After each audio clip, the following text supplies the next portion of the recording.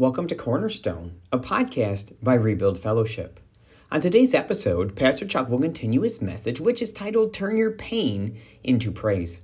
This message is a part of his broader Bear Fruit series, and in this part of the series, he is focusing on renewing our minds.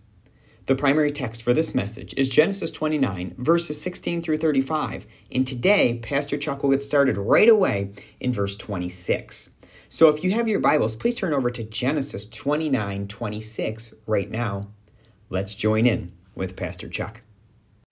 Verse 26, and Laban said, "It must not be done so in our country to give the younger before the firstborn. Fulfill her week, and we will give you this one also for the service which you will serve with me still another 7 years." Now watch this. This man didn't say, "Hold on, partner. We had an agreement. I'll do those 7 years. I'm supposed to get Rachel. You deceived me. You tricked me. No. You need to honor you need to honor the contract. You need to honor the deal. We had it." He didn't even argue. Watch this. It says verse 28. He says, "Then Jacob did so and fulfilled her week. So he gave him his daughter Rachel as wife also. And Laban gave his maid Bilhah to his daughter Rachel as a maid. Then Jacob also went into Rachel, and he also loved Rachel more than Leah." Listen, he also loved Rachel more than Leah, and he served with Laban still another 7 years. Watch this, family. Total of 14 years. This man served to be her husband. 14 years. He didn't argue. He probably felt some type of way, but he didn't argue. He fulfilled another 7 years. Then watch this, verse 31. "When the Lord saw that Rachel was unloved, he opened her womb, but Rachel was barren. So Leah conceived and bore a son, and she called his name Reuben, for she said, 'The Lord has surely looked on my affliction. Now therefore my husband will love me.'" Verse 33, "Then she conceived again and bore a son and said, 'Because the Lord has heard that I am unloved.'" Listen to how this is building up. Verse 31 says that when the Lord saw that she was unloved, listen to how she's experiencing, how she's processing it. Verse 33, "Then she conceived again and bore a son and said, 'Because the Lord has heard that I am unloved, he has therefore given me this son also.' And she called his name Simeon."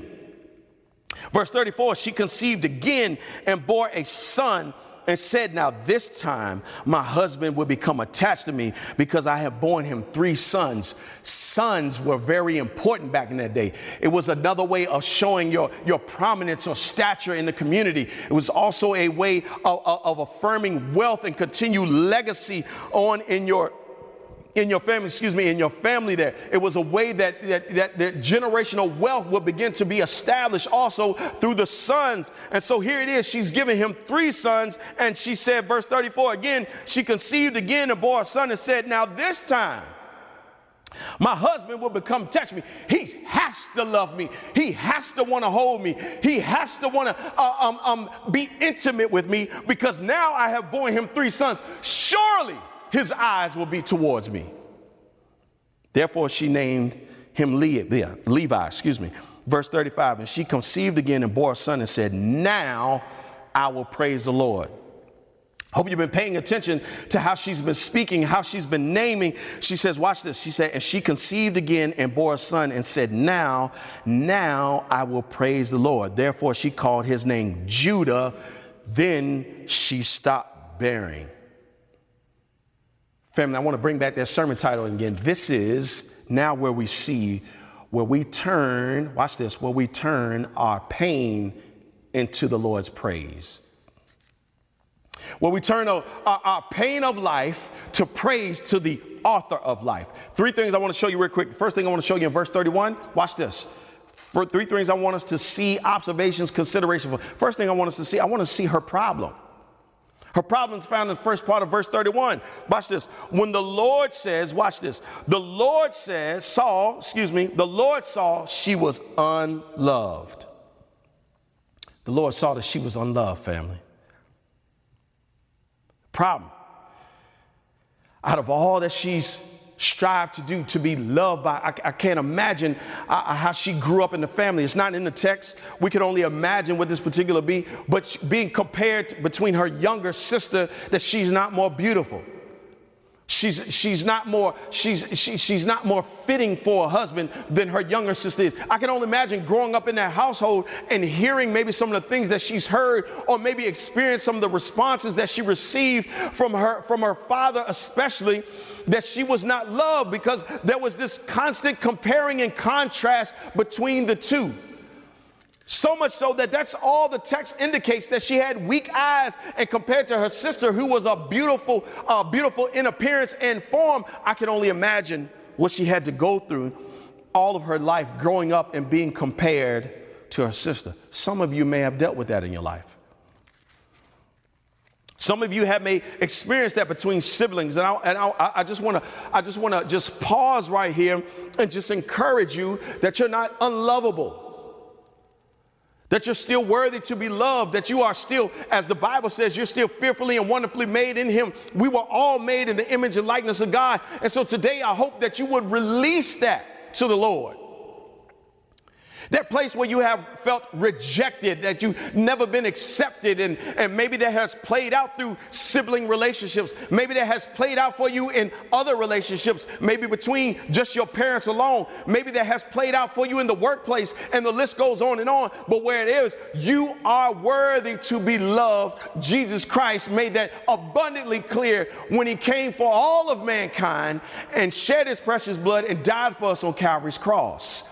You can and are worthy to be loved.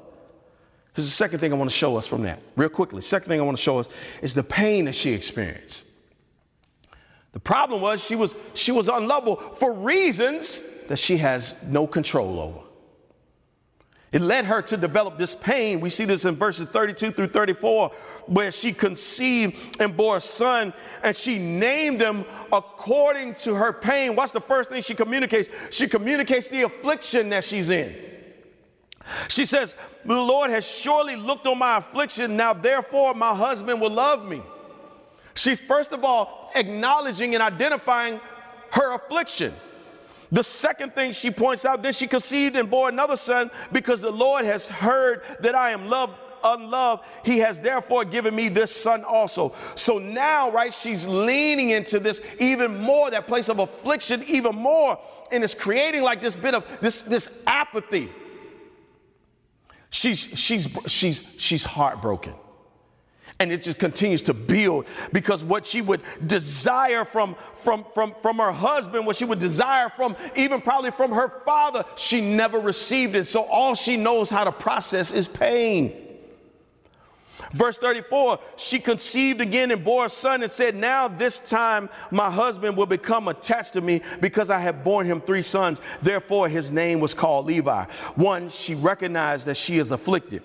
She believes that her affliction will lead to approval and acceptance at some point, because she's bearing these sons for her husband, and she's saying, this is the thing that's going to get me favor. This is the thing that's going to earn me attention and affection. These are the things, this work that I'm doing. And that's what we do, family, in church and with Christ. We feel that our works are going to get approval, that our works are going to get accepted, that our works are going to affirm us. But the Apostle Paul told us in Ephesians, it's not by works that we can boast. It's grace through faith that we are saved. And for some of us today, it's time to release that I don't have to do these things to earn the Lord's favor. He's already given that to me by what he did for me on Calvary's cross. When he defeated sin on Friday, the enemy on Saturday, and death on Sunday, he did it for me, with me on his mind. I don't have to do these things to earn the Lord's favor, to earn the Lord's attention, to earn the Lord's affection. He loves me because that's just his nature. That's his character. That's who he is and what he's proven. Hallelujah. See, then she believes Jacob will attach to her. So much so she no longer, watch this, she no longer identifies the Lord anymore. She no longer mentions it. Watch what she does in the first 2 times. The first child, right, with Reuben, she names him according to this: the Lord has surely seen my affliction. She acknowledges that the Lord has seen her affliction. The second son, Simeon, she says, because the Lord has heard. The Lord has seen her, and the Lord has heard that she is unloved. So the Lord, she has recognized that the Lord is in tune with her. The Lord is paying attention to her. Watch the third son. She does not mention the Lord. She doesn't say his covenant name, Yahweh, the name, the Lord God. She doesn't even recognize that he's a covenant keeping God anymore, because the pain has set in so deep. She totally dismisses the fact that he's a way maker, a promise keeper, a miracle worker anymore. She doesn't even acknowledge him. She says, watch this. Now this time my husband. Her focus, although it was difficult to focus on the Lord, but she could clearly recognize that the Lord saw her and the Lord heard her. And now with that third son, I guess she felt like the Lord has moved from her.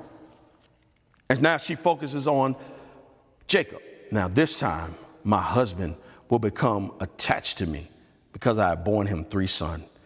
In her eyes, pun intended, life could not get any worse.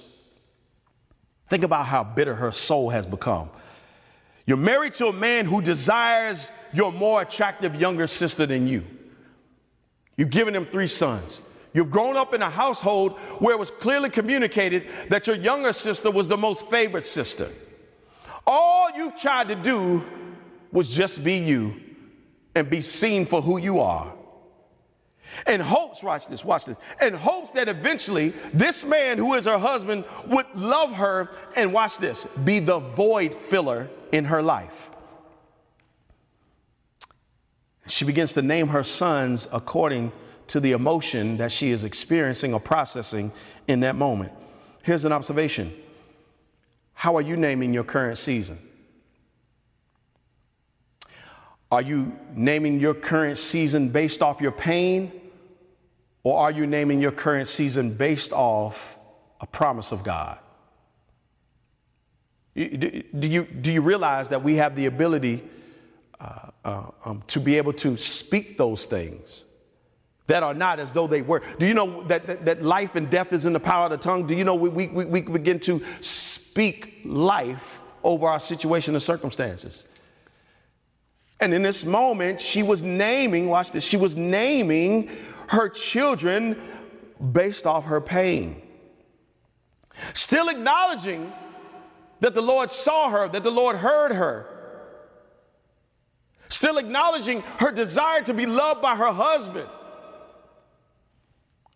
But she was naming her situation, her circumstances, her sons in this case, based off how she was processing her emotions or her pain. The fact that she was unloved in that moment. Family, what are you naming your season right now?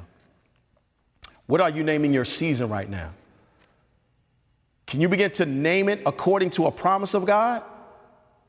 Can you begin to allow your mind to be renewed with a promise of God and begin to look at your situation, the circumstances, and say, oh, this is what, but I name this joy. I don't look at this as sorrow anymore. I don't look at this as confusion anymore. I'm going to name this wisdom, the Lord's wisdom. I'm not going to label this. I'm going to name this now peace, not confusion. Can we begin to look at our situations and circumstances and get a promise of the Lord and begin to name that situation accordingly, even if it doesn't look like it? Even if it doesn't feel like it, even though we can't see it in the natural, can you begin to now see it in the spirit? Death and life is in the power of the tongue, and those that live by it eat the fruit thereof. I gotta get moving. I don't want to hold you all too long. Here leads us to the last observation is her praise. She had a Popeye moment. Got all these eye puns going on right now. She had a Popeye moment. That's all I can stands, and I can't stands no more. This is the way that she now became unstuck. I'm not going to stay in this place. I remember I got off track.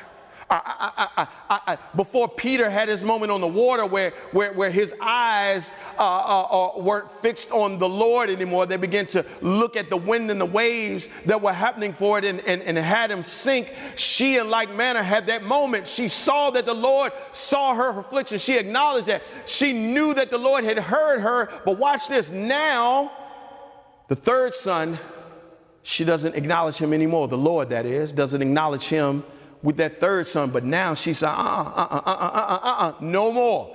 That's all I can stand, and I can't stand no more. This time I will praise God. So she named that son Judah. Family, I want to encourage you. I want to nudge you in to the power of Leah's revelation in this moment. The power that she accessed by believing, listen, my God can do anything but fail. Isn't that what he said in Exodus? He said when their groanings came before him, he heard their cries, he had seen their afflictions, and he remembered his covenant. In that moment, she says, I remember the Lord God. She now put his name back on it. I remember this time I will praise the Lord. I remember that he's a covenant-keeping God. And now I begin to act accordingly.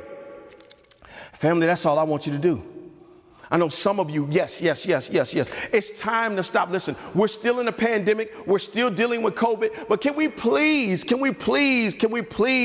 not focus so more on COVID and now begin to focus more on Christ? Yes, COVID had an impact. Yes, COVID has done some horrendous things in our world. Yes, we lost over 500,000 people, and that's not to bat an eye. That's not to ignore. That is for us to lament and grieve and learn from. And we pray for those families. We pray for those people who have been working on the front line still. We pray.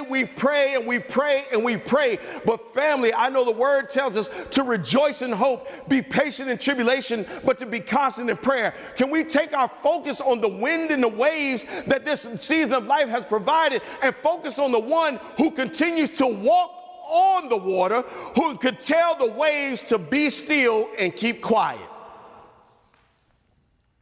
I think it's time.